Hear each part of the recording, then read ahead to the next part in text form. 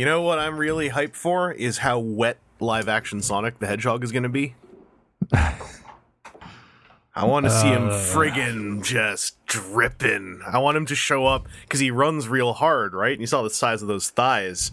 I want him to just be friggin' pouring in sweat all the time. What the f***'s going on down there?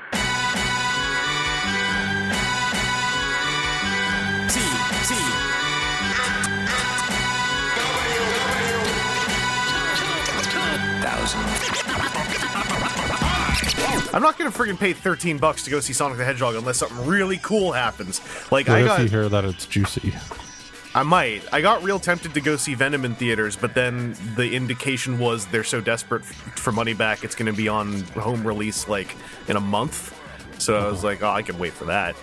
And unless Sonic does something amazing, I suspect it's gonna be one where by the time it comes out, they're like, and also the Blu-ray is out next week.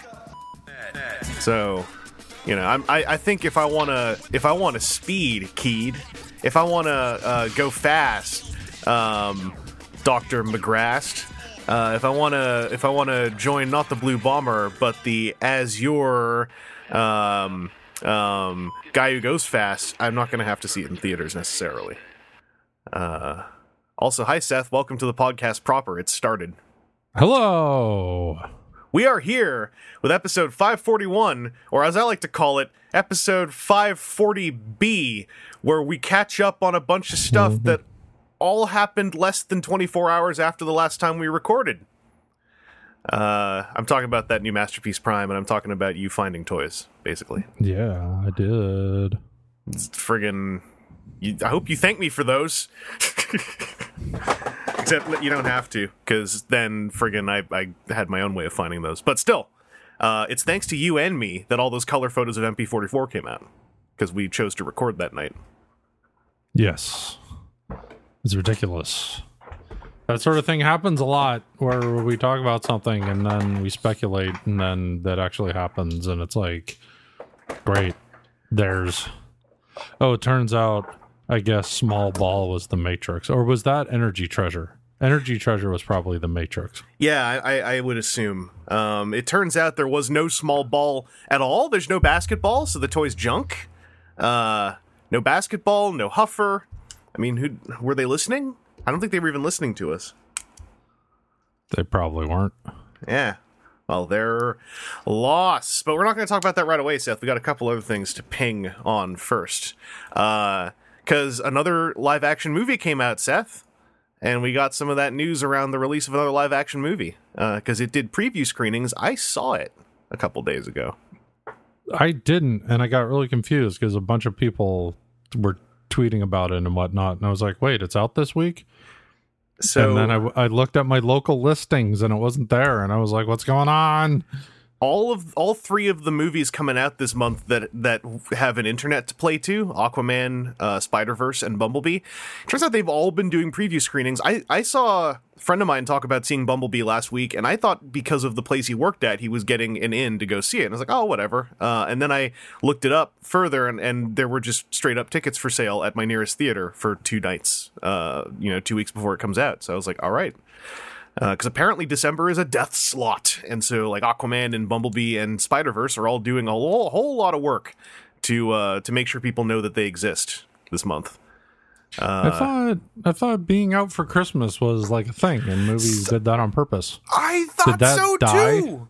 I've been asking that question, and a lot of people have been saying, yeah, January, February is definitely a death slot, but some other folks have chimed in to tell me that people generally don't go out much in December unless it's with family, and it apparently going with your family to see a movie has stopped being a thing for a lot of Joe Public. So apparently this is a bad time for a movie to come out, or at least this is when movies that don't have the confidence of their producers come out. So yeah, I learned something new.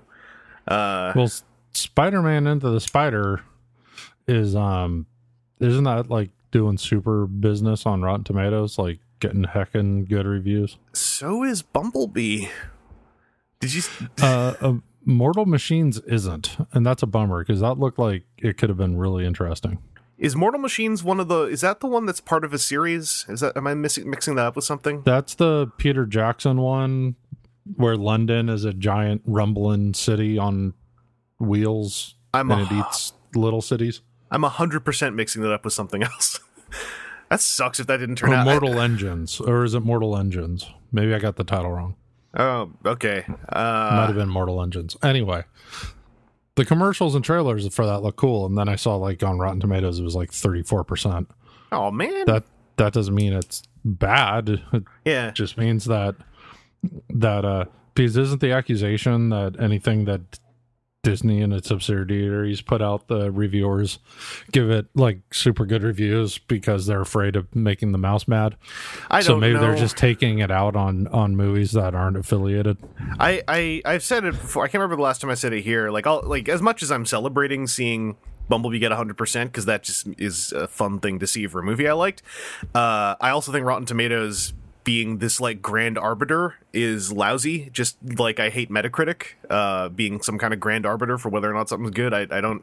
If someone tells me they don't like something because of the Rotten Tomatoes rating, like there's no conversation to be had, basically. But also, friggin' man, I wish Peter Jackson would get a break. I still like him, even though I haven't really liked much of what he's made in the last while. But as a person, I like him, so I want him to do well. But Seth, we got a juicy quote from Lorenzo de Bonaventura, one of the 18 producers of the Bumblebee movie. Anyone who saw the credits will know what I'm talking about. Yeah, 97% currently on Rotten Tomatoes, the Bumblebee movie. Jiminy Cricket. By the way, I'm not going to spoil the Bumblebee movie on here. I don't even have plans yet for when we're all going to talk about it because I have no idea. As far as I know, like none of y'all who were Americans on this podcast were given the chance to go see it. So I don't know. I'm not going to jerk out and be all like, "Here's what happened." But I was thinking like either there was like a preview screening situation, or it's one of those deals where America gets movies after everybody else now for some reason, even though we made the movie, like we get it last nowadays. It's like I can people in guarantee Europe and Asia and stuff are like, "Oh, that movie's old news." You know when Japan's getting the Bumblebee movie? Friggin' Tomorrow. March. Oh. Kei Zama's real bummed out, one of the IDW artists who lives in Japan. She's basically like, I have to wait till March, and also everyone's going to start shouting about what happens in the movie as of about a month from now. Well, she should just pirate it. Yeah, you know, just... some folks were basically going like, you should just come over to the States for a visit. What I'm going to say, without spoiling the movie, is I would, if you're listening to this podcast, and you've been listening to this podcast, I think you should go see the Bumblebee movie, and I would like it if you saw it on the opening weekend, because I would like that team to make another movie now that it's been confirmed that the director would like to make another Transformers movie. I would like the director to get a chance to, so I would like the movie to do well. This is all extremely selfish. You don't owe the director anything. You don't owe me anything. I'm just putting it out there. I would like there to be another one. I came out of that movie happy, but then worried that it was going to be a Dread situation where it's like, oh, it was a really cool movie that came out at a bad time of the year and it's never going to get a sequel. So I would like it to get a sequel. But you know what Lorenzo de Bonaventura wouldn't like? He wouldn't like it if we call things prequels or reboots specifically.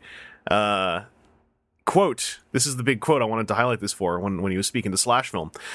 Reboot. I always hate that word because, for one, I'm not sure I really understand what it means, de Bonaventura said. Well, that sounds like a personal problem. It 100% is, because I'm trying to figure out if talking about the reboot nature of Bumblebee is a spoiler or not. Seth, I need you to make a call on this one as someone who hasn't seen it. Well, there was sort of confused messages about it, and I think the studio referred to it as at least a soft reboot at some point. I just don't know what I can refer to me saying that it's most probably a reboot for the last couple of weeks is what I can refer to. I don't know how to clarify. I don't know if people consider that a spoiler or not. I mean, don't. It's not having seen it, having it set before the other movies, and having the art style so similar to the Bay movies. I mean, Bumblebee's got the same stupid no-mouth face. I assume that no matter what their intent was or what they ended up doing, it's going to be confusing like the way the X-Men movies are confusing. All right, here's what I'm going to say. So maybe just don't worry much about it, because these movies aren't that deep to begin with, and just enjoy them. Yes. If you want to. But B, Seth, do you care if I tell you about its reboot nature or not? I don't care. All right, everyone who doesn't want to know about whether or not the movie is a reboot or not, fast forward about 5 minutes. I'm going to give you 5 seconds to do so. Starting now. 5 is the number that comes before 4. 3 is the top of a trio. 2 is a pair. 1 is how many of us there are, except for there's 2 of us. Okay, so Seth. Are you going to play the spoiler guy? Oh, man, that guy costs money. All right, well, don't. Okay. Also, I'm going to say this because I've had people say they don't want to see the movie until they know whether or not this is the case. The idea of saying that the Bumblebee movie is not a reboot is so utterly ridiculous. It's actually irritating to see the producer somehow sidestep the 99% fact that Bumblebee is a reboot. You'd have to bend over backwards harder than you ever did to make sense of the apparent continuity of the last 5 movies to even begin to say the Bumblebee is not a reboot. Bumblebee is a reboot. It is a reboot. De Bonaventura doesn't know what the word means. That's cool, because my man, sit back on your producer chair and just accept when I, the movie scientist, tell you, that's my YouTube channel, by the way, The Movie Scientist, you made a reboot. There you go. I had to highlight this because this dude is so friggin' I don't know. He was in the featurettes they showed us after the movie, and I got irritated looking at him talk. So I saw this friggin' thing pop up on my Twitter with his mugshot looking the way he looks when he's talking in the featurettes, going like, you don't really, I mean, is it a reboot, or are we just doing something new and fresh for the fans? And it's like, buddy, shut up. Just stop talking. You aren't even the main producer anymore. I saw 50 other names with you with the same credit in those credit sequence. It's a reboot. All right, there, our time's up. Well, then I wish the art design was more different. I can't actually respond to that. So that is indeed what Seth wishes. Yeah, because if it's a reboot, then I want Bumblebee not to look like the Michael Bay Bumblebee. I want Bumblebee to talk. Because if that's the case, if he looks like Michael Bay Bumblebee and he can't talk because his voice is damaged, just like in the Michael Bay movies, then it's a soft reboot. It's a semi-reboot. It's a reshoe. Semi-reboot. I always hate that word because, for one, I'm not sure I really understand what it means. That's going to be how I respond to anything from now on, like friggin' producer talk like that. Tips. Monetary. You know, I always hate the word tip because, for one, I'm not sure I really understand what it means. We're going to pay you for your services. It's going to be money that you didn't have before I paid you. I bet, by the way, I bet you a solid nickel he's pulled, him or some producer has pulled that kind of argument on the server at some point in their life. Anyway, I just wanted to highlight that little thing and also get the word out there just in case anyone was still on the fence about seeing that movie, that it is worth seeing. And then if you had that question, you now have heard my answer to that question. Seth, by the way, you should probably see that movie. Yeah, I'm going to. It'll be difficult for us to keep podcasting about the movie if you haven't seen it. I don't know, keep wanting to. Entirely for my comfort, I need you to see that movie. Is a favorite of me. I will, whether my girlfriend likes it or not. I think she'll well, you know, I think she'll not hate it. I think it's a hard movie to hate. I think it's easily a movie to go and see and come out going like, yeah, okay. But it's not on the level of those last 5. Even my beloved number 4. Best of the G1 movies, Age of Extinction. Oh, Seth, that's my thing, by the way. I'd love it if I just like got your support on this, because I think it's great as an idea. that we call the Michael Bay movies the G1 movies because they are the first generation of the Transformers movies. Mm-hmm. But isn't the 86 movie the G1 movie? No, that's the movie for the kitty cartoon that everyone kind of fondly remembers. That was G1. Yeah, that was G1 the cartoon. These are G1 the movies. They're the first generation of the movies. Are you sure they're not G2? No, Bumblebee is G2. Are you sure they're not Beast Wars? No, they haven't. That hasn't happened yet. Let's call it Beast Wars. No, that hasn't happened yet. Also, the Bay movies are the Beast Wars. No, that's just mean. That's being mean to Beast Wars in a way I can't get behind. That's. Anyway, that's all our movie talk. Look forward to our movie podcast whenever the movie is out and everyone has gone to see it. Sometime in the last week of December, hopefully. Anyway, we are going to move on from here into a listener question that relates to our second topic, but this listener question fit in so well, I figured we'd bop it in here. This comes from Sideswipe29, who says, "Greetings, y'all. I have a new question for the pod, and I apologize if it's already been asked, but I enjoy hearing all of you banter, so it's worth asking anyways. And I don't remember the last time we've talked about. I know we've talked about this. I just can't remember when, so it seemed like it was time. How do you feel about Transformers figures using fake parts to achieve a more accurate robot or vehicle mode? This has been prevalent in mainline Transformers and even in Masterpiece Transformers like MP44 Optimus Prime with his grill. Whenever a figure is revealed to have fake parts, it seems a good number of fans have an issue with it. I can understand the argument for Masterpiece Transformers and that the engineering should be at the level where all the real vehicle parts are incorporated into the robot mode. For me, though, I don't mind fake parts if it means achieving a greater level of accuracy with a toy in either mode. I'm curious to hear your thoughts. And also, I wanted to ask this because, Seth, I actually forgot where you stand on fake parts. Well, I think we talked about it just a couple episodes ago. Did we? It came up.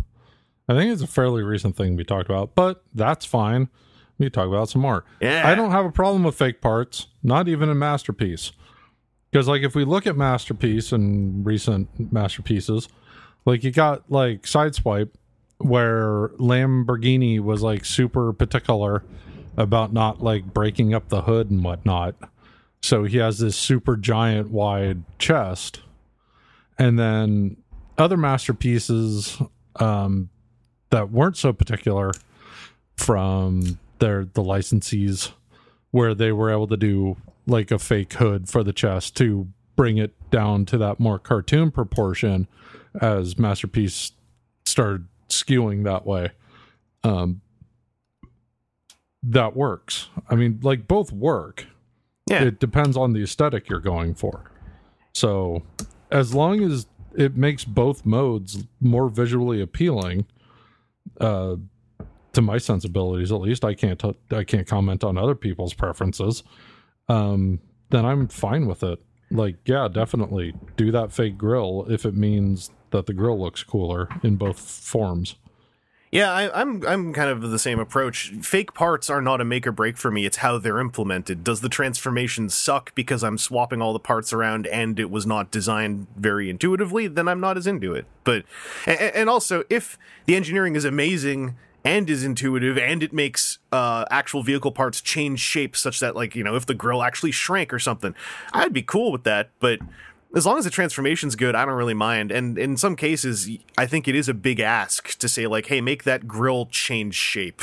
Make that entire roof and windshield and side windows shrink to the size of his chest. Like, that's a big ask. I don't think it's impossible, because every time I've said something's impossible, eventually it's happened in Transformers. But there are also big asks where it's kind of like, hey, you know, maybe they couldn't figure it out this decade.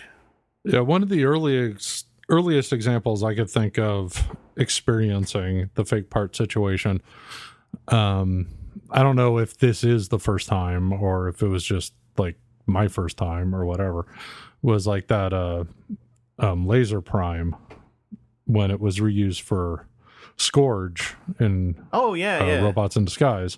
And because, like, I was kind of out of toys when the Laser Prime came out, so I didn't experience that mold until RID.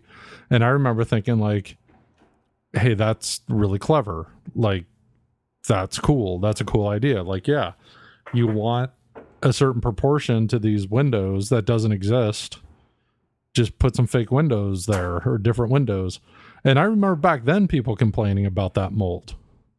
Being like, oh, it's lame. They totally cheated. And it's like, yeah, but it looks cool. So why not? That's clever.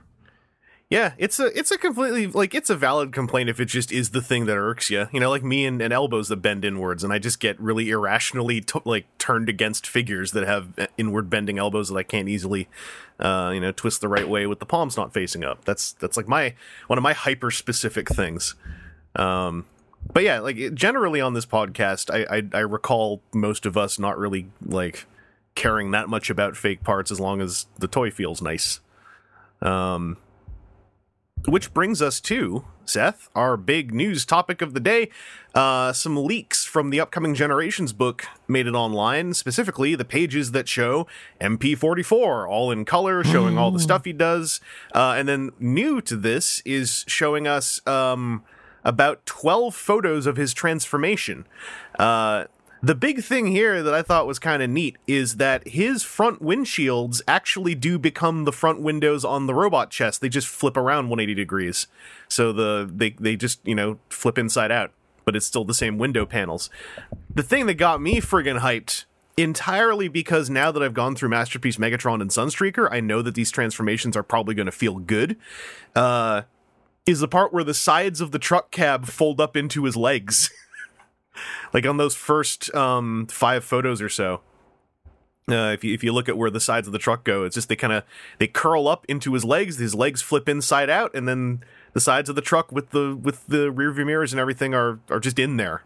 I love that. Megatron and Sunstreaker both do similar things, and they both feel on a tactile level lovely. So I'm hyped for this. This transformation looks like what I want, based on those 2 figures. We also got some extra looks at the 3 human figures coming with them, Carly and Spike and Sparkplug. They all are very unique figures, no shared parts between Spike and Sparkplug. They all look very much based on the Diaclone stuff that Takara Tomi's been doing with the mid-torso joint. Big close-ups on the battle damage parts, on the Starscream head. There's all this control art that we've seen with other Masterpiece toys over the years, just showing like the line art that they're basing the figure on. Nice big close-up of the swap-out exploded kidney on Optimus for the 86 movie battle damage setup. So, yeah, I'll echo just what I said last week. Lots of good stuff in this toy. I'm real bummed out that the trailer is actually just doing the 1 or 2 things the trailer does.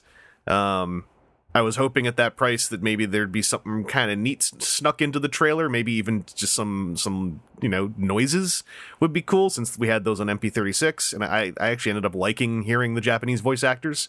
That is not present on this, and it's making the trailer basically like I have nothing nice to say about it other than it's a textbook piece. Seth, we talked about this thing in gray prototype form, and when we didn't know what all it came with, now we know all this stuff. How are you feeling about this guy? I still feel like it's very expensive. It is. That's a fact. And that's a problem. That's a problem for me. Yeah. Yeah. Man, it looks so impressive though. It does really look cool. Like they have it in this pose here on one of those scan pages where it's very much that like kind of animated pose, like from the Transformers Will Be Right Back commercial bumper, where it's like that very kind of anime proportion pose, like with the hips first kind of situation.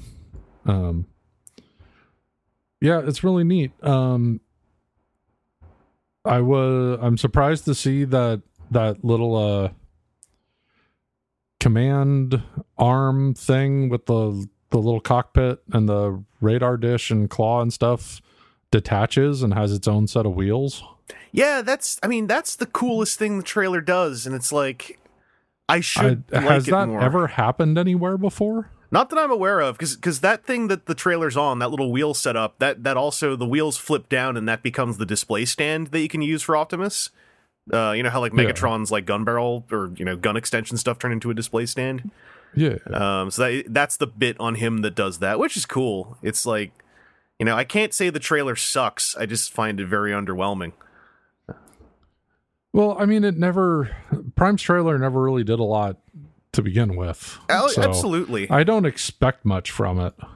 I was like, it's not even expectation, I guess. It's just, it was this hope that the trailer would do one more thing to just really make me go like, oh, and even the trailer does this. But like, it kind of doesn't.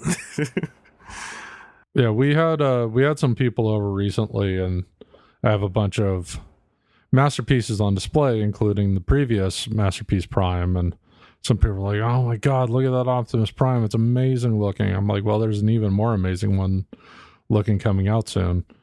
And then they got excited, and like, they're not toy collectors or anything, but you know, they're like 80s kids, and and their nostalgia is blowing up at the sight of this Prime. And then I'm promising one that looks even more like the cartoon that they're remembering, and they're like, oh man, what's that gonna cost? I'm like, like $450. And then I was like, oh, never mind. Well, you know, I was like, yeah, if they go on Amazon Japan, it'll be more like $330, but still. I caught something in the top of the news post. Apparently, this is, like I was saying, that those human figures look kind of like the Diaclone stuff they've been doing. Apparently, some folks have noticed that there seem to be magnets in their feet as well. So those are straight up. Those are straight up from the Diaclone reboot team. I don't even know what reboot means. I don't like the word. It's like, what is it? What is a Diaclone reboot anyway? What are you even saying? What is that? I don't even know. Look, Lorenzo. Can I call you Lorenzo? You can call me Lenny. Can I call you? Okay, look, Lenny. You're gonna make lots of money off this toy either way. Does it really matter if you do this like real paltry, transparent attempt to kind of, you know, stick up for your weird contribution that you feel you had to those first 5 movies, even though in that same interview you also talked a bunch of smack on the concept of Unicron, like even though that was your concept, like maybe just, you know, back off and make your money. I left that part out. I forgot to talk about that part. He was like, Unicron's kind of stupid. Don't know why we did Unicron. And it's like, you did Unicron, my friend. No, they didn't. They did something else. That wasn't my Unicron. Right, well, there were 500 producers, so I guess it is hard to track down who really was the one who thought up Unicron. Hashtag not my Unicron. Just looking at this drawn artwork, it looks like there's also going to, going by the artwork at least, seems like they at least want to have it so you can store Prime's gun on his back, but like it's shoulder slung. So hey, why not, right? Why wouldn't you? Yeah, why not? Just go nuts. Go all the way with it. Who's going to argue? I really like in these drawn photos, like how many, there's like 2 entire things just about like, this is what the head looks like, and this is what the close-up on his eyes and nose look like from this one angle that we always see it in the cartoon. This is how the lines are supposed to line up to form that weird geometric shape that is the bridge of his nose. And there's also, like, on the other side, like, the version of the face where it's like, this is where the mouth plate's pointed down, and then over here is where the mouth plate's pointed up. I didn't actually go check to see if there are 2 different faceplates on this guy. I am assuming there are not. I don't see a second. No, wait, there is a different... Okay, Seth, at the very top. You see the thing there that says face? The very top. Yeah. Yes. Look at those 2 heads. That's a different... Yeah, it's a different style head. I was going to mention that, but then I started talking about the other thing and forgot. I didn't know there was a different head. Yeah, look, the shape of the little vent on his forehead is a different shape. The crown of the helmet goes up way higher. Like, what the heck? I think that's a little more like the original toy. It's also like the 2 different... It was one of those things where, like, depending on what studio was drawing it, they would draw them that way as well. Because the one... maybe that's more of what it is. Yeah, if you scroll down a ways to all the concept art stuff, there's a bit showing the 2 heads, and it's like one of them is... the one with the faceplate pointed down is also a rounder faceplate, which I remember being a thing in the cartoon, depending on who was drawing it. You'd get different profile lines and stuff. Guess what? It turns out the cartoon was not very on model. But yeah, this thing's coming out So I thought we weren't going to see these scans until like January. So this news cycle on this guy is just bumping along. Yeah, I think you're probably more correct with that, being from just a different art style. Because like, I just pulled up the original box art to see if it was reminiscent of that. It's not. That's different too. Yeah, that's even differenter. Like, you know, I feel like a lot of us have learned this over the last couple of years of third-party stuff and Masterpiece, but like, you know, in case you're new here, the deeper you dive into G1 animation models, the more hopefully you realize how futile this battle is to have the perfect toy. Yeah. But they should totally do it like that back of the box art. Like the big battle montage art. Yeah. Where he's got like for some reason he's like squinting or something. His eyes are just like it like there's an outline of a larger eye, but then the yellow of his eye is just a line. Space is real cold and dry, you know, it makes you squint, your eyes tear up. Yeah, and look at where his shoulders are. That was way low. Fantastic art. Yeah. Prime's all messed up looking in that. Yeah, well, he's also got artwork. That pose he's in where he's just got he's like, he's got this tiny Sunstreaker's gun. like having a real hard time in the background there. Oh boy, I'm not supposed to fly in space. But Starscream looks boss. Yeah, Starscream always look cool in that art. But poor Prowl back there is just like, I actually don't have legs. I am just a stick. What's up? I'm a flying stick.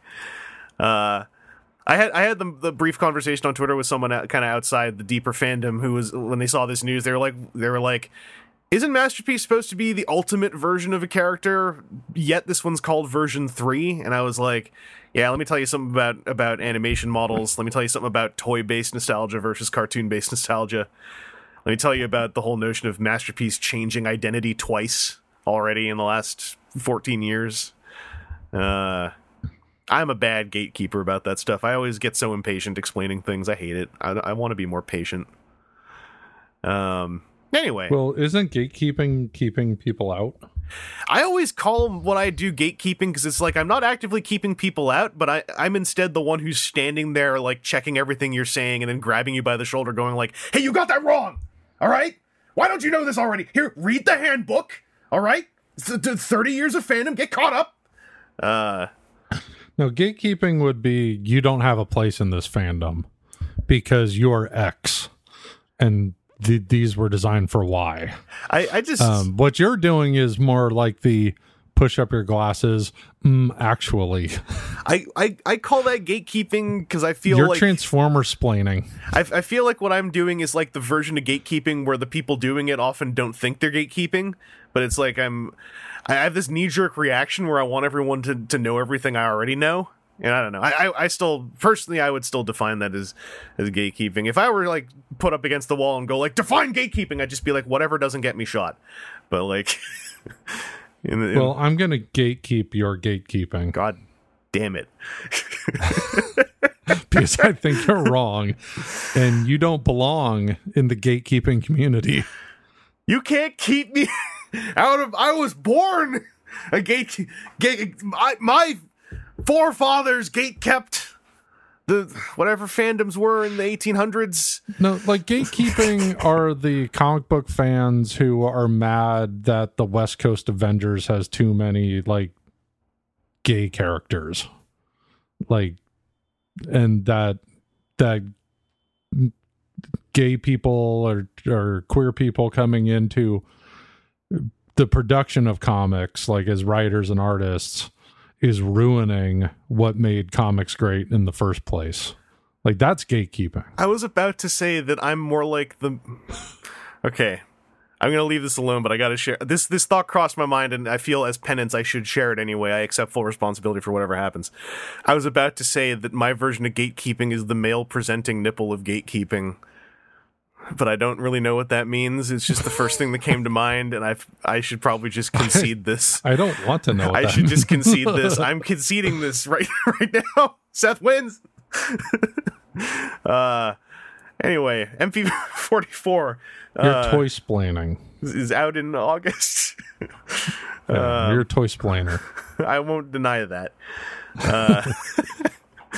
Anyway, yeah, the Amazon Japan pre-order went up. It turns out that was the number one ordered thing on Amazon Japan that day. So, we did it. It also went up for pre-order in EB Games in Canada for 600 Canadian dollars. To which I said, hey, if I were a savvy Takara Tomy renegade social media person, I'd be talking about how, we should be thanking Optimus Prime for teaching the world that international folks can make Amazon Japan accounts now. But also I was like, it's not really $600 at EB Games, because if you're buying something like that at EB Games, like, for God's sake, get a platinum membership so you can take 10% off that, pay 540 Canadian, except then you're paying taxes, so it's going to be more like 620 Canadian after taxes. Also, order it on Amazon. If you want it, order it from Japan where it's cheaper, please. Like, if you don't want it, then don't get it. But if you do want it, don't then, flagellate the skin off of your back by also paying 600 Canadian dollars for it. There's no need. You won't ever have to. But I already had that conversation when we last talked. You went through that whole thing where I was like, I'm the villain, and then you out-villained me, proving that I am always going to lose these conversations. Now I outgate kept you. Damn it! Well, Seth, I don't know also, how to... Don't be a gatekeeper. No, don't. Let people join in. Yeah. Seth, you got some stuff right after we recorded. Literally the next day, we went to Target to do some shopping, and they had Siege Deluxes. Yeah. So I got Sideswipe and Hound. Mm-hmm. I can't afford everything anymore. How dare you? I can't do it anymore. My cost of living is way more than it used to be, and it's in recent months it has caught up with me, and I've been trying to live my life like I did when I had very low rent, and now I have a very high mortgage. It doesn't work anymore. I got in myself like right on the edge of being in real bad money trouble, and I'm trying to get it under control. What a jerk. How dare you? So I got the most G1 characters, and because all the other ones are bad. So now I got Hound and Sideswipe. No one's more G1 than Cog. What are you talking about? What's the tank and jet Flywheels? Guy? Flywheels, yeah. I was carrying that one around a little bit, and then I was like, I gotta cut something. I'm gonna put Flywheels back. Also, it's wave 1. Sorry to all the flywheel lovers out there. They'll be around for a while, and there's going to be post-Christmas sales and et cetera, et cetera. Yeah. So I like the style. The weathering doesn't bother me. I've been seeing a lot of people grumbling about the weathering. It doesn't bother me. If it bothers you, that's fine. That's, do what you gotta do. Rubbing alcohol on it or whatever to wipe it away. Do what you gotta do. I drink the rubbing alcohol to wipe it away. Yeah, my quick thumbnail impression on the two is I really like Hound's robot mode a lot. I think he's really cool robot mode. I think his vehicle mode is just okay. Sideswipe, I think his robot mode is okay. And I really like his vehicle mode. I think his looks super slick and awesome. You know what's freaking cool about Sideswipe that Volkaisis figured out over on Twitter, and now that I've got Sideswipe, I can confirm it. All the front-facing red on him, like all the red on his vehicle mode, basically, which is then all the red on his robot mode, for the most part, is painted. Like, even the stuff that's red plastic on the inside, you can see a different finish on the inside bits. So, like, they friggin' painted his entire vehicle mode. Like, it looks good. Because, yeah, Seth, I was going to say, I kind of echo your feelings on the battle damage, at least on the deluxes so far. Hound's battle damage is really nicely laid out. Like, the fact that it's on the legs and the front bumper, something about that is balancing it. Yeah. And on Sideswipe, the stuff on his waist looks more like highlight dry brushing than battle damage, and kind of the same on his legs. Like, Yeah. I'm real surprised, A, how much the battle damage isn't taking me out of it on the deluxes, but then also, here's the big one. So I've been giving Hound a lot of crap for his vehicle mode, and his vehicle mode's still kind of dorky, but, like, I kind of like his vehicle mode because the transformation to get there friggin' blew my mind! Oh, it frustrated me because I tried to use the instructions, and the instructions are still garbage. They're, hang on, let me And grab it took me a little while. I eventually got it, but I got a little annoyed. That was the one I did first. Yeah. Then when I went to do Sideswipe, I was like, man, I hope this isn't a bummer. And Sideswipe was super easy. Yeah, Sideswipe's just like, and he's done. Yeah. But a real good, fart noise. A real good, no. Sideswipe's got a good transformation. I'm digging this giant hole to die in when I'm trying to follow up on that. I agree about Sideswipe. The instructions, right? I saw the Voyager ones and I said, these look terrible. And someone said the deluxe ones look better. I saw a photo of them and they did look better. Now I see them in person. They are better than the last 2 years. But also the red contrast is still like, it's so friggin' dark. And on Hound, they kind of truncate the really tricky stuff of flipping his legs around in a way where stuff completely bangs together until you kind of get used to how it works. Because on Hound, what happened to me, and at least one other person, is like, I tried to do him without instructions, because whatever, I know how Transformers work. Hound is one of the first... I started that way. Yeah, he's one of the first deluxes in years where I just got lost, because I just assumed he was going to transform like Sideswipe. Maybe because I've had so many years of, Titans Return and Combiner Wars. But, like, that was up there with some of the third-party stuff I picked up this week as well. Because I like Hound a lot. Sideswipe I like. It's just like... Hound kind of engineering-wise blew me away so much that Sideswipe kind of became second tier to him for me. Which is not really a dig on Sideswipe. I think they're both very good. Like, I am impressed with these deluxes. My only thing with Hound is I find some of the peg and hole dimensions on him, it's not like any one of them in particular are bad, but some of them just don't fit together very well, while some other ones do. Mm-hmm. Which is sort of a bummer, because it's like, well, I don't even know what to fix. I guess I'm just gonna make all the pegs a bit thicker and hope that it works. But yeah, it's a good start. Any other thoughts on these two you want to drop? No.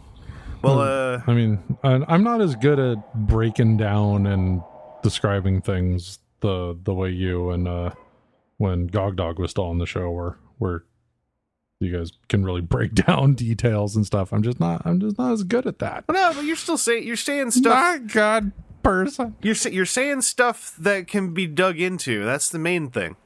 That's why I like to, like, if I've got stuff that you've got, I'm like, well, I want to mess with what Seth's got so I can vamp with them a bit, because I think we hit most of the parts on these guys. Yeah.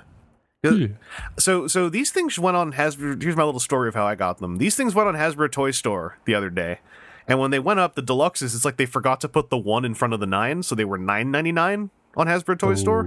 And then there was this 20% off coupon. So me and all the Canadians who decide to subject ourselves to this pain, we all, the 12 of us or whatever that actually did this, we went on to Hasbro Toy Store and we're like, all right, let's put them all in the cart, and then we'll add the $30 American shipping and customs, and we'll see if it ends up being cheaper than getting them in Canada, where they're going to be 30 Canadian in tax a piece. So, load them in the cart. It's $40 basically for the 4 deluxes, and then there's the $30 shipping. And then someone says, oh, but there's also this coupon code for 20% more off. So we're like, oh, we'll put that in. So when we Canadians put that coupon code in, it also gave us free shipping, and instead we were paying 9% American tax, which is not very much compared to the very expensive shipping. Yeah. So we all put an order in, and then right afterwards I was like, hey, you know what? If this is true, I'm going to order the 2 Voyagers and the 3 sets of Micromasters as well, because this will all be cheaper. This will all be 25% off Canadian, basically. And so I did 2 orders, and I'm like, okay, maybe they'll combine the 2. And then I was like, that's if they even process these, because already the $9.99 looked like a mistake. The part where Canadians were going to get free FedEx shipping was like, well, they're not going to do this. And I was saying, like, let's all be real. Let's be prepared so we aren't mad when we get the apologetic email. 2 days later, we all got shipping notices. Today I went to pick up these mysterious FedEx things I was getting a robot voicemails about, So they didn't just send me all the stuff I ordered, they sent it in 2 separate boxes. So I cost them like $60 of shipping. And I was sitting there going like, maybe I should have done 1 order per figure. Just if I got like 9 boxes of FedEx shipping for free.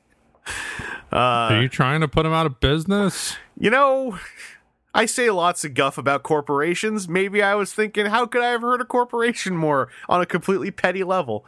Because I was imagining that, like, just all of these toys in their boxes with the Canadian, free shipping order notices were going to be stacked on some poor techie's desk with a note attached that just says, "What did you do?"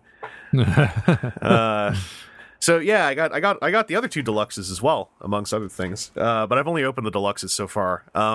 So the one you put back, Flywheels, who I believe is called Skytread now, is pretty good. Uses the same kind of connection port that Battletrap used in the last line, even though he doesn't have 2 little robot modes. It's a very good figure.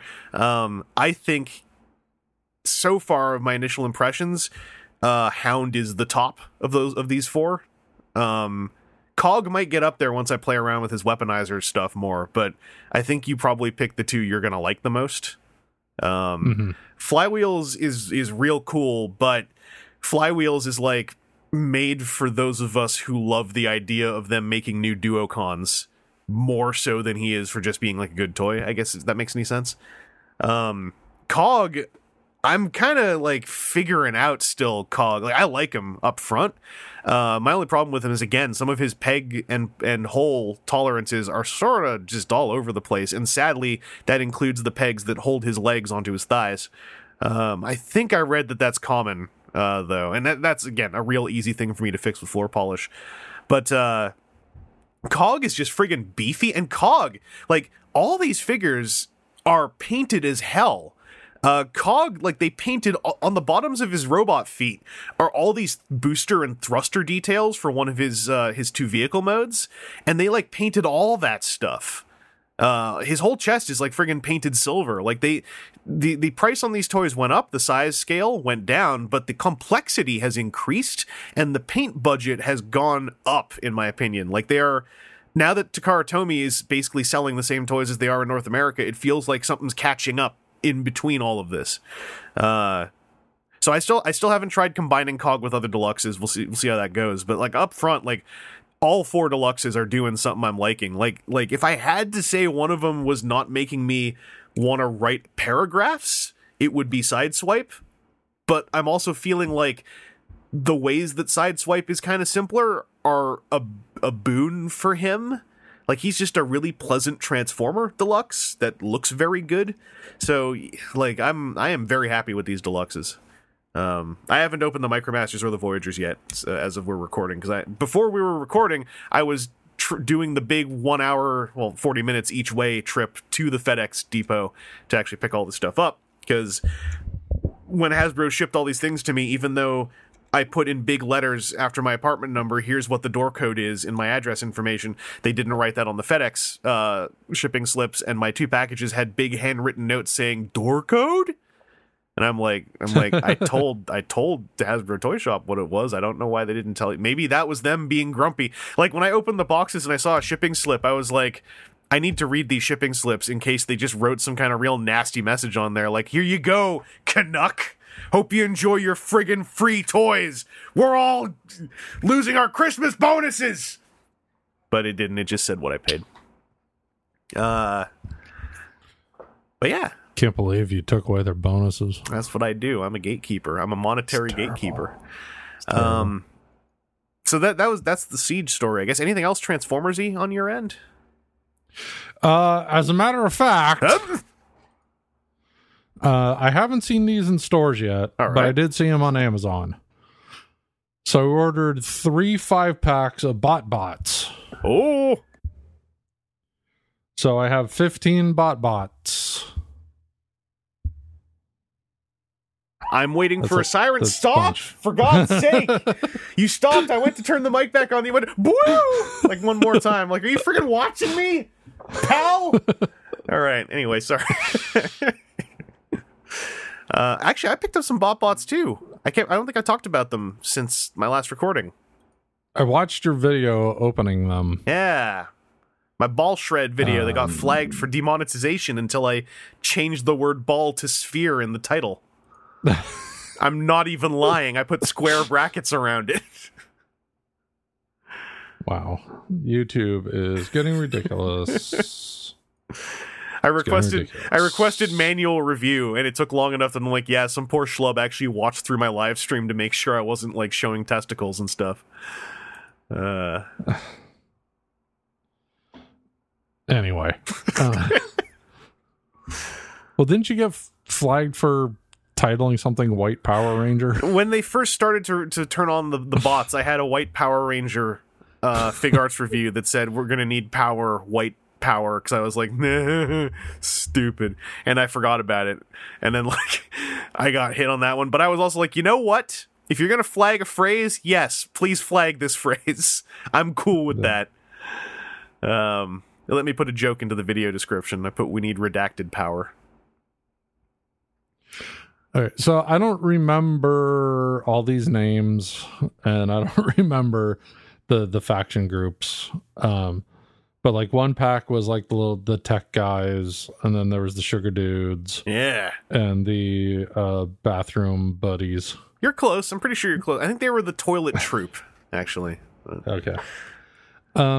So in general, I like the little food guys and stuff more than like the tech guys.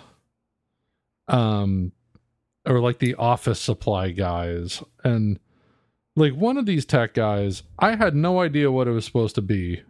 It's alt mode until I looked at the directions and referred to them as being AR goggles. Oh! It was just like a rectangle with a strap. I was like, is it a purse?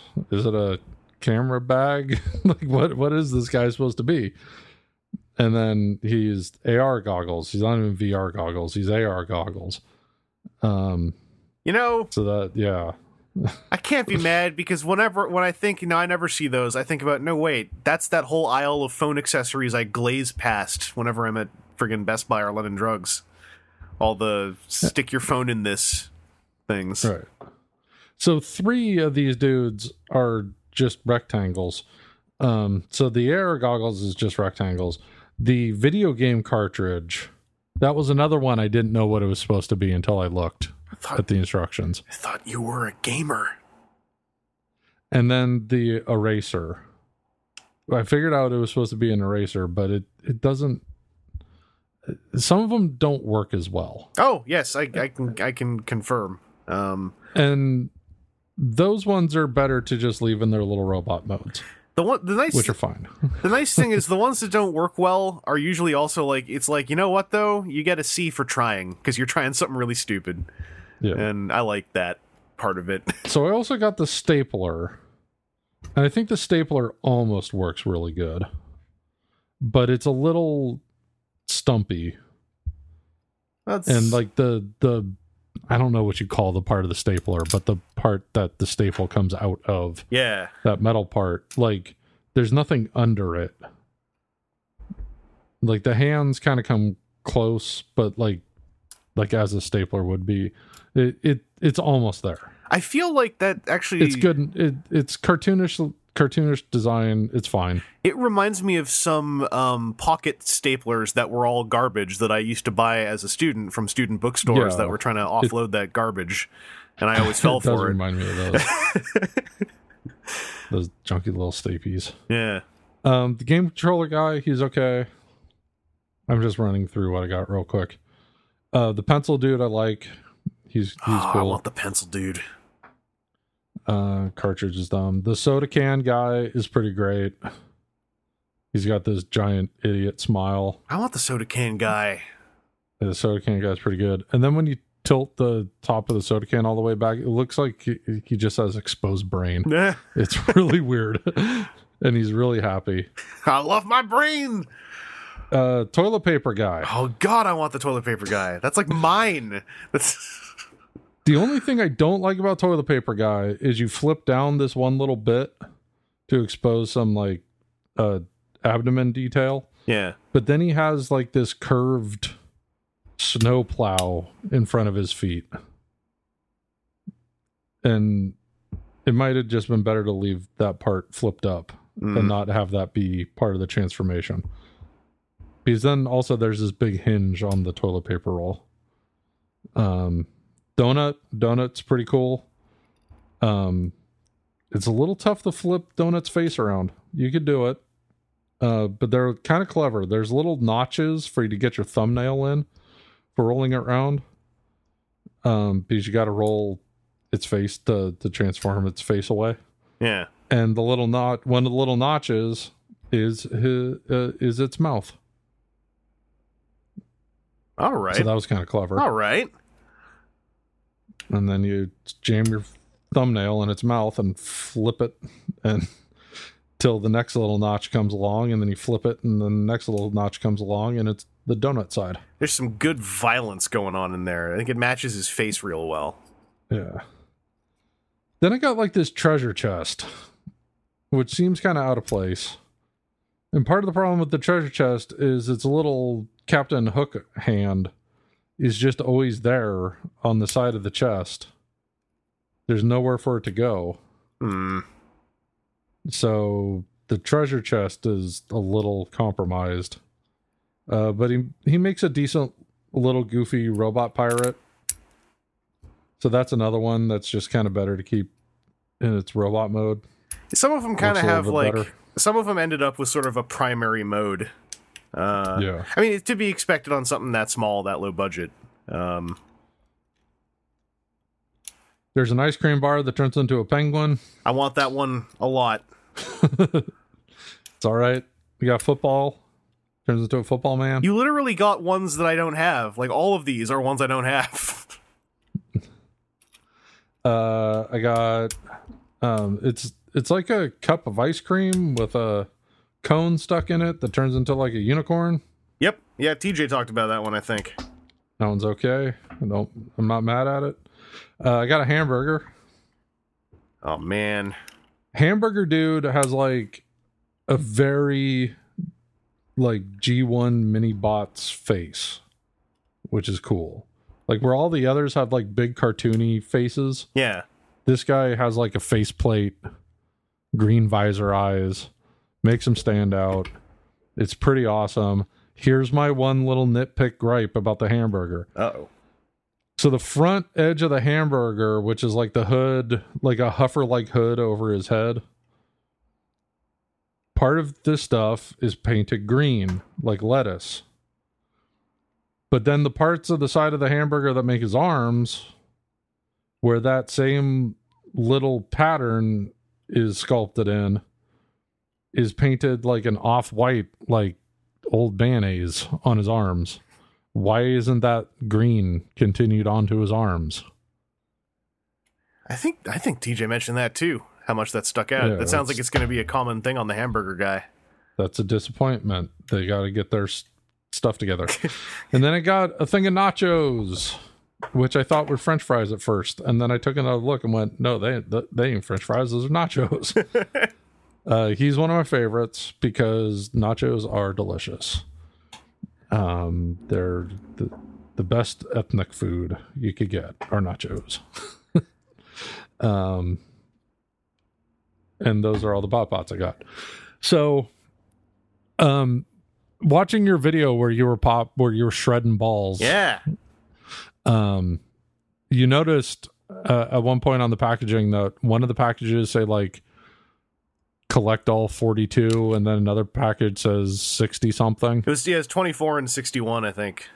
Right. So is it a case of there's 24 in the individual blind packs and then 60 whatever all added up with the multi-packs? Yes. And the multi-pack guys aren't in the blind packs? So I went digging into some stuff. So yeah, in the single blind packs, there are only 24 possible bots, and that's what that meant, and there's 61 in total across everything.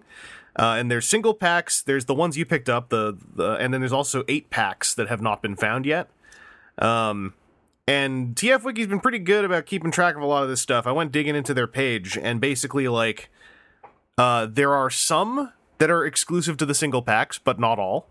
There are some that so far are exclusive to the 5-packs, or 6-packs or whatever, but not all. And since no one's found any of the 8-packs, we don't know necessarily what might be exclusive to those. But that's what that all meant. So, like, specifically, it's like 2 of the Lost bots are only in the single-pack blind packs. And on the ones you got, there should have been, like, a little blind pack red ball attached to the bottom. Yeah, there was. Apparently, the contents of that ball is not random whatsoever. So if I bought another one of these 5-packs, the mystery guy is going to be the same. Yeah, like the mystery guy, it sounds like, is predetermined, just like the ones that you can already see in the package. However, the little weird thing is that, like, you know how, like, there's one which is like, this one is labeled as like the Sugar Shocks or whatever. Yeah, there are a couple. I think there's 3 different variations of visible bots on the Sugar Shocks labeled one. Yeah, when you look at their Amazon listing, like when you go down into the other pictures, you see 3 different assortments for each group. Yeah. But you don't have a choice in that when you order from Amazon. Yeah. So you are ordering the Sugar Shocks, and then you get what you get, sort of a thing. Which is why I only went for 1 of each. As you should. Like, if you're not buying them in person, don't mass order them online, or you're just asking for it. Like, the single pack ones, it's been determined that they're shipped in cases of however many, and a sealed case of single packs will have an entire set of 24 guaranteed. But if you're just, like, ordering random ones online, you have no idea what was pulled out of whatever you're getting. And that might leave you kind of disappointed, unless you've got, like, I've already been coming up with plans of what to do with dupes outside of trading, which is basically like, I'm thinking of all kinds of different ways to paint them, because they're small enough, I can rip them apart easy enough. You could paint green on the hamburger's arms. That's right. Make them more like a G1 hamburger, like what I did, because people always talk about G1. Yeah. Man, you should have seen the hamburger my girlfriend got today. Woo! Is that a G1 hamburger? I got a little bite. Man, it was good. Oh man, I want a G1 hamburger. It had a bacon soaked in a bourbon glaze. Oh! And then that bacon was chopped up and mixed with the meat, but it wasn't like shredded, like there were big hunks of bacon mixed in with the meat. Yeah. Man, it was real good. A little taste. I got the fish and chips, which were okay, but man, that hamburger was real good. I've been doing some cooking of late, but I've kind of gotten set in my ways with how I make my burger patties, which I am enjoying, but they are not adventurous like that. Okay, I'm looking at BotBots on Big Bad Toy Store. Yeah, and they have a listing for 8-packs. Yep. But no one's gotten an 8-pack yet, as far as I know. Right. So in this picture that they have for 8-pack, there's a lot of different ones being shown. Okay, there are pictures of the packages. Okay, there's pictures of them in the packages, so you can see. TF Wiki needs to update. It might have been... The thing that TF Wiki did that I wasn't as into is the listings of where to get the bots are only on the individual pages of each bot. And given that there's 61 of them, at a certain point, I got tired of looking through them all. And was like, just make a chart, please. Yeah, because this 8-pack has the Petzl, the Penguin, and the Nachos, which I already have. And then it has the Power Drill. I'm not sure what this guy is supposed to be. It's in his robot mode. And I'm not sure what this guy is in its alt mode. But it has a corn dog. I have the corn dog. I really want that. That was the first one you opened. I really want that corn dog. Yeah. I like that corn dog. So the 8-packs might not be a good deal for me because it looks like there's a lot of duplicate. Okay, this 8-pack, I don't recognize anything. So if I see this 8-pack in person, I probably get it. Yes, the pizza pack. And there's a chainsaw in there. Yeah. I think... And this one I don't recognize either. The one with the sandwich and the baseball bat and the frog plant that The frog plant's one of the ones I got. really disappointed you. I was not happy with the frog. And then I saw the artwork of the frog plant's robot mode, and I was like, excuse me! Like, like, I get that there's a certain limitation between the artwork and these toys, but it feels like y'all were really going to try something too ambitious with that one. Because the pot just disappears on the artwork for the robot mode. I think if one wants to collect all of the bots, unless one is in a position to do a lot of trading, one has to go in expecting to get duplicates, basically. Yeah. And now that I've handled them, I'm more okay with that notion. Also, if I end up with dupes and I can't trade them, these are perfect things to just give away. Sad children, hurl a bot at them. They'll thank you later. Yeah, I'm going to have to decide if I want to order a case of the individuals or just be okay with not getting all of them. I should probably be okay with not getting all of them. Yeah. Yeah, because like my impressions on these, I like them a lot, but people mention that the shed heads seem to be kind of the weaker ones, and I got a couple shed heads, and like, let me tell you, they were a bunch of friggin' shed heads. Except for the fungus. The fungus is just terrifying. Because, okay, the backstory, right, is some Energon mist did an Allspark thing and brought all these objects to life. That means the one that turns into a colony of fungus is a friggin' colony of fungus that had sentience thrust upon it. And I was just sitting there going like, man, Fun Gus, that dude's got stories to tell. Like, that guy looks like a guy I'd want to write a whole short story about. He just doesn't look happy. He looks like a colony of fungus that was forced to take on a bipedal individual form. Like, his face says it all. But yeah, in general, I'm quite a fan of these things. Oh man, the bar of soap guy. Is he in the 24? I gotta get the bar of soap guy. Yeah. Oh, is he the little turquoise one? Yeah. Yeah. With like some suds on him. Yeah. All right. There's good stuff happening here.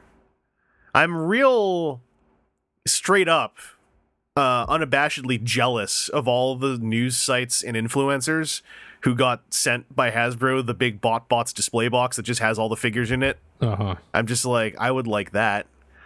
Well, maybe if you worked on your YouTube harder. Yeah, it's kind of my fault, but nonetheless, that's why I'm like, I'm not going to try to hide anything. I'm just straight up jealous of everyone who got that BotBots display. I'm like, man, I want one. Well, Seth, I got, just to top off our on topic what we got, so I also got some third-party toys. I had ordered a bunch of stuff during an eBay coupon some time ago, actually, from Magic Square, which is a company who's currently doing pocket scale stuff really well. And it had this Optimus Prime they've been showing, and it had a pre-order date and everything. It's like, all right. Then it's like, no, but the Optimus Prime we're releasing first is going to be a competitor against MP44. And I was like, okay, well, that's a lot less interesting. Because these little things, these are like straight up, these are the most, I think some of the most expensive pocket scale toys in that market. But every time I've messed with one of their things, I'm like, I feel like I can feel the value in these. Like they're feel the value. The transformations on these are, in my opinion, incredible. Like even Blaster, and the little Trailbreaker is a straight up tour de force of like, this is a high budget pocket scale toy. Like that little Trailbreaker is gorgeous, and the transformation is sublime. I love it. Blaster like comes with a little ram horn cassette that basically turns inside out, and it's like the size of a chiclet. The Inferno and Grapple came out a while ago. I just had them in that shot for scale. The Ultra Magnus is great too. The bummer with mine is he showed up without his gun, because in the box window you can only see the robot, and all the accessories are behind cardboard. So I pulled the tray out, and the gun was missing. And the gun is, you kind of need the gun to finish the top of his vehicle platform. So I hopefully will hear back from the seller about it. Otherwise, I guess I'll have to track down another one, and that's not necessarily like the saddest thing in the world. It's a good Ultra Magnus. I transformed him once, regardless, and I love the transformations on these Magic Square toys. They just feel really good to me. They're like what I like. And aesthetically, these are kind of like a lot of the qualities of the current Masterpiece era, like astonishingly similar in not like borrowed ideas, just like the way that they transform and the way the transformations feel reminds me a lot of stuff like Masterpiece Sunstreaker, except that they're also like, 3 or 4 inches tall. I've still got the Sideswipe, Red Alert, and Huffer on the way to me. And just on Twitter, someone was telling me that they were really thankful that I had mentioned these, and I think other people did too, on this podcast, because they were like, yeah, I heard about them on the podcast, and their Huffer is a piece of art. So Seth, FYI, there's a really good tiny Huffer out there. Oh, man. He's got an ab crunch. I looked up his transformation, and it's like, yeah, they went all out. Like okay, a pocket scale blaster, right? Who has to turn into a pocket scale brick with a handle you wouldn't expect a ton out of. But like he deploys entire panels of his vehicle mode out of his legs. Like you aren't just folding the legs up around his body. Like it's incredible. So I like these things a lot. What's the name of the company? Magic Square. And the boxes are all blue, and they all have a weird-looking alien on them, and they all say Magic Square Brobdingnag. Yeah. Brobdingnag. Magic Square Brobdingnag is what's on the front of every box. They're all a little bit expensive for what they are. Strongman? Strongman, yeah, the Magic Square Huffer. I'm a double check that. Magic Square Strongman. Yes, that is him. He's very little. There's also, so he's sold by himself. There's also like a 2-pack. That's the other one I got coming, the last one. Because I basically used an eBay coupon to buy myself a Christmas present of basically catching up on Magic Square. So there's also a 2-pack of Sea Spray and Beachcomber. But Huffer is a full enough figure that he's like his own thing. Yeah, I might have to get that, maybe.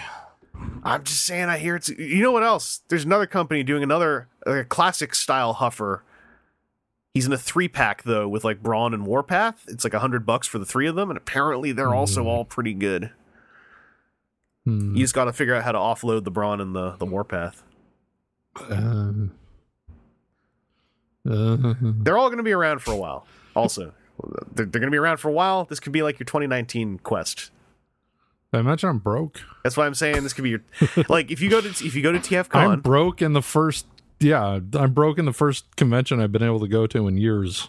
Is like right around the corner. So what you got to do, right, is you got to at that convention find someone who doesn't want the Huffer and go like, hey, you want to sell me that Huffer for $30? Then it's not your problem. You don't got to worry about it because they're going to be like, yeah, I love Brawn and Warpath. Here, take this Huffer. Yeah. Anyway, that's my on topic. What I got this week. Seth, let's go off topic to close this one up. Did you do any off topic purchasing? What with the being broken all? No. All right. I gave off topic a break this time.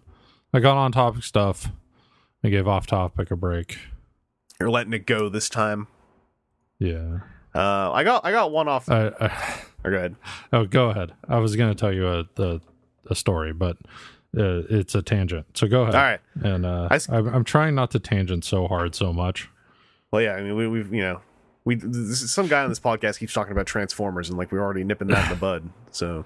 Well, I'll tell you why. All right. Because you put up a clip of when we were talking about the Gray Prototype Prime right on YouTube. Yeah.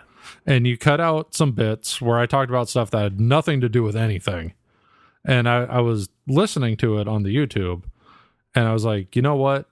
This whole thing is way better because he cut those bits out. I should learn some sort of self-control. Aw. Well, I feel like that's a net positive. I mostly trimmed them out because I was like, also those bits I felt made more sense if you were listening to the entire podcast. And I was like, this is kind of a podcast selective, just because the reason by the way, I've been putting clips of the podcast up on YouTube. The reason I wanted to do that was in part, I always sit there going like, whoa, I should be talking about the news on my YouTube channel, but I just don't feel like it. And I already do it on the podcast.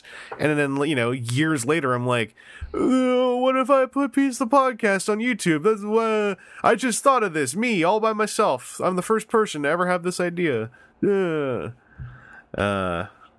I'm going to try to keep doing that. Anyway, Seth, I got a quick thing related to gamers.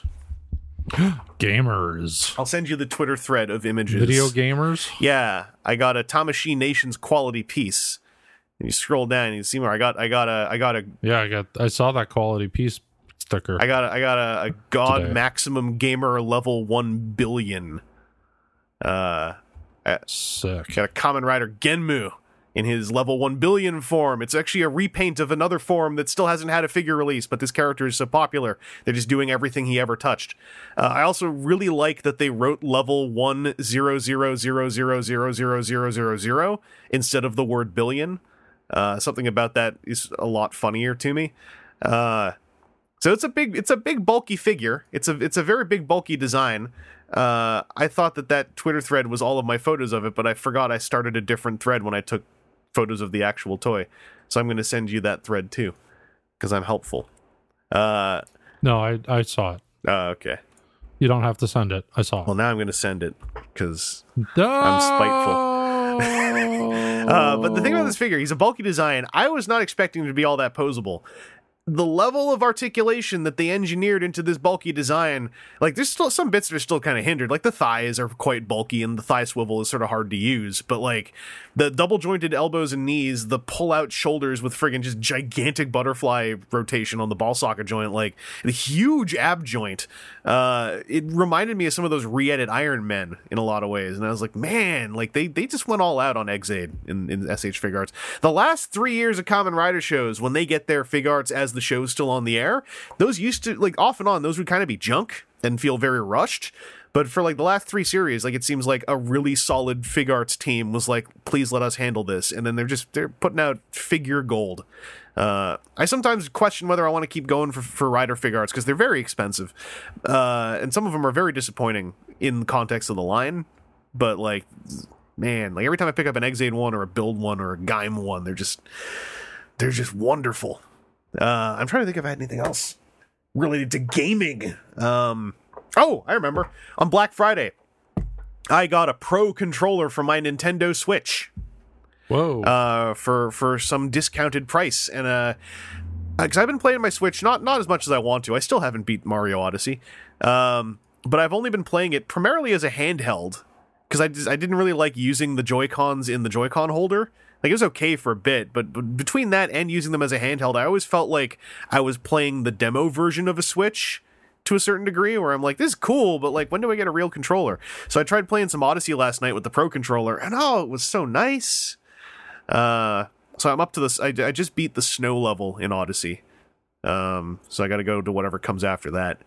But I'm getting very close. Cool. I think I'm going to buy another Switch game soon.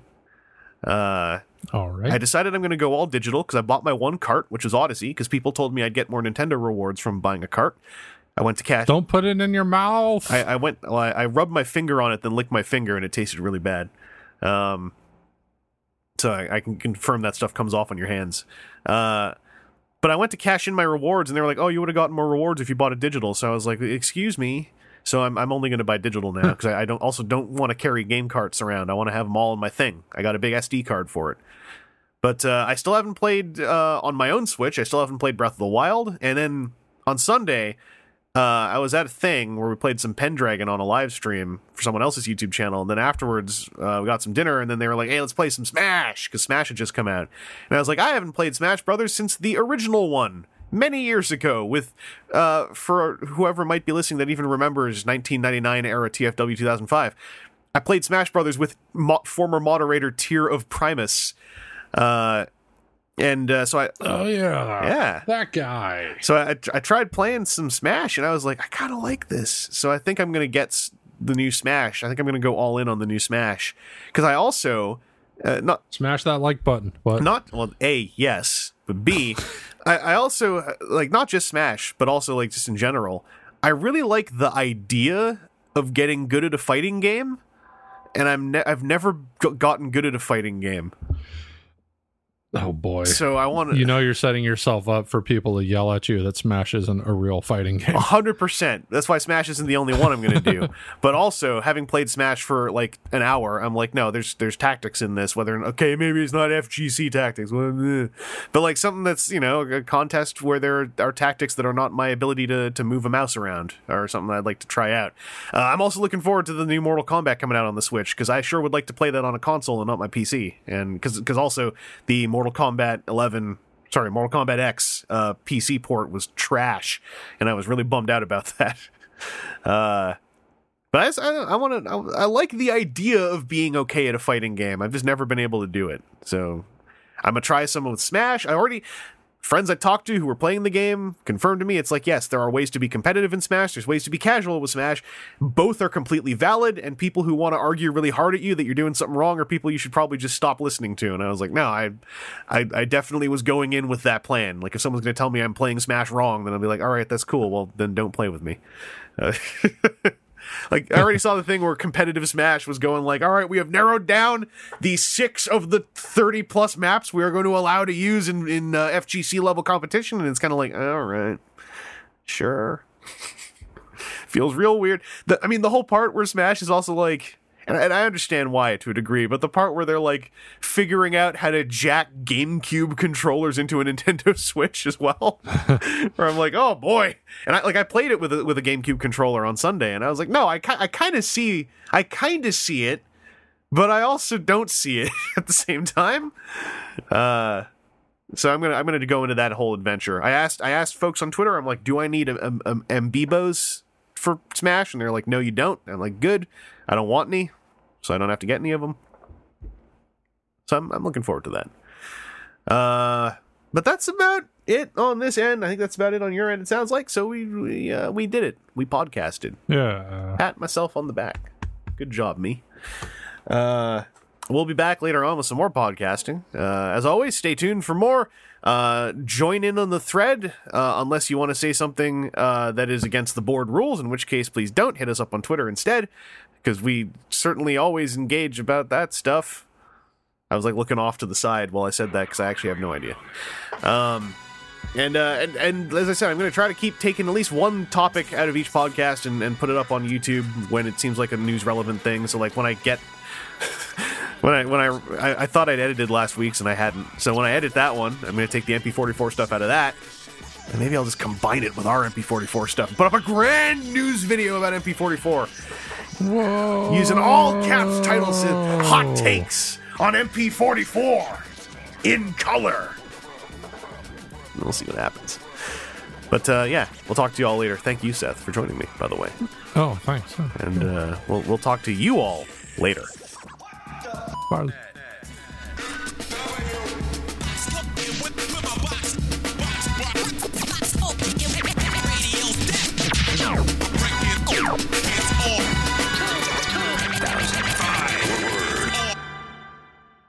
Add all that up, I don't know what the f*** it means, but you got some badass perpetrators, and they're here to stay.